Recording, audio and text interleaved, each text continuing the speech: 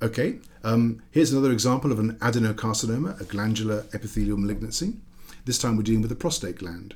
So again, what we see in the macroscopic photograph is a prostate in which there's this irregular nodularity with quite a pale yellow cream nodules, which are replacing the gland. And on the microscopic photograph, we have here again this dramatic nuclear pleomorphism, quite a high grade. And pleomorphism means? Pleomorphism, yep, that's a term that means multi-shaped, literally. So, right. So morphic shape, pleo, multi. Exactly. So, and what we're saying is a tumour in which the cells are very variable in size and shape and contour, which is pleomorphic, is likely to be a high-grade tumour, that is a poorly differentiated tumour. Yeah. So even though this is a prostatic adenocarcinoma, it's not very easy to see glands in this tumour. No. It's actually forming rather irregular sheets. Yeah. Yeah. And there's a particular grading system Gleason. The Gleason, exactly, right. The Gleason system, which is used to try and grade tumours in this context. Yeah. And then this is connective tissue? This is background connective tissue, exactly. Okay, so all this is carcinoma. You can see it's pretty random, isn't it? Exactly. So this is where we're dealing with difficulty in terms of recognising the histogenesis, the tissue of origin. Given that we're in the prostate gland, we can then assume that, but we can also do marker studies sometimes to confirm it. It's not always, when you take a biopsy from a particular organ, it's not guaranteed to, the tumour is not guaranteed to come from the organ. Exactly so. I mean, one of the challenges, but also interests in tumour pathology is that tumours may present in, as you say, in other organs, and so we can't assume necessarily their histogenesis purely on where the biopsy has been taken from. Because they're metastasised, spread from somewhere else. Exactly. Yeah. Okay. And then finally, in terms of epithelia, I think we can think about the lining of the bladder. We've dealt with squamous carcinoma. We've dealt with the adenocarcinoma. Here's an example of a transitional cell carcinoma. The top right photograph is the lining of a bladder, just to show this rather lobulated nodular appearance, which is replacing the bladder lining. And the lining of the urological system is a transitional epithelium, somewhere in between, if you like, squamous and glandular. Mm-hmm. And when tumours arise from this epithelium, we call them transitional cell carcinomas. Right. And here's an example in the lower left. This is the muscle of the bladder. This is the muscle of the bladder, and we have here the lining epithelium thrown up into these folds.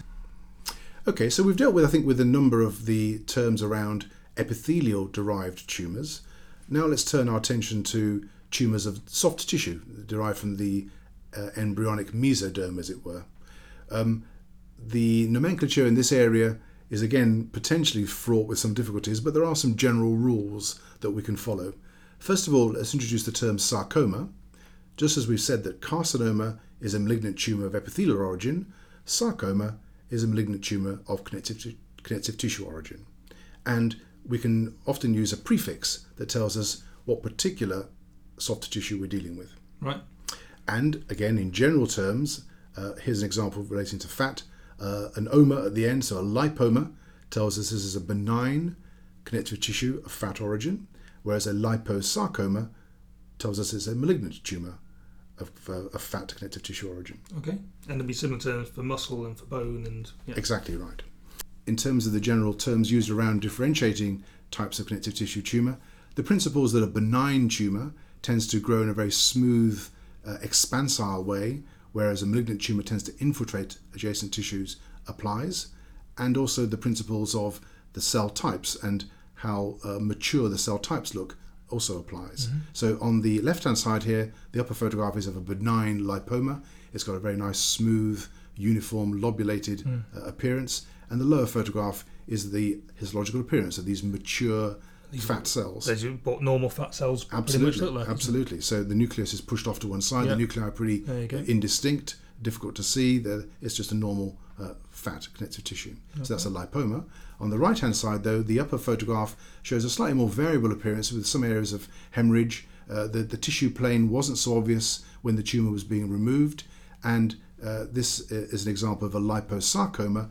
And again, just in general principles, the lower photograph shows a much more variable pattern of growth, although there is fat to be seen. Yeah, so there's some fat still. There are other cells here which are still lipoblasts and cells of the liposarcoma, but this is now a malignant sort of soft tissue of fat type tumour, Okay. liposarcoma. So is there a basement membrane to see here, like in the other tissues? No, I mean, we're obviously here now we're dealing with mesoderm, so we don't have those criteria to go by, which makes life very difficult in sometimes, because there are a number of soft tissue tumours which may have actually quite an infiltrative growth pattern, but in fact still turn out to be benign. And there are some tumours where arguments still rage in terms of whether they are purely a reactive inflammatory process or in fact a proper soft tissue tumour. So in connective tissue tumours are one of those where you much more likely to come across those grey areas where Indeed. we're not quite sure whether it's benign or malignant. And the Yeah. reason for saying that is how it behaves and what we can tell the patient.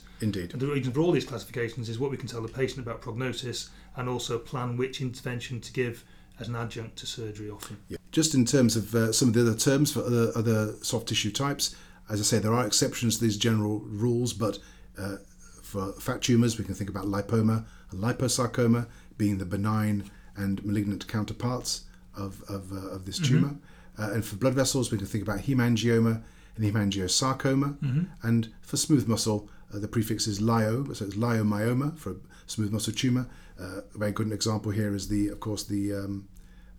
uterus, the fibroid uterus, and leiomyosarcoma, its malignant counterpart. Yeah, and benign ones can change into malignant ones. They can indeed. A nice example of this is of tumours in the nerve system. There's an interesting condition known as von Recklinghausen's disease, which is where patients have multiple tumours of nerve origin, and these may turn into neurosarcomas, neurofibrosarcomas. And of course, there's also a nice example, going back for a moment to the epithelia. We ought to maybe just mention in the gut, of course, that there's a condition of familial adenomatous polyposis where patients have numbers of polyps, one of which may turn malignant. So we have, as you say, the possibility of transition from one tumour type to another. Yeah. Okay.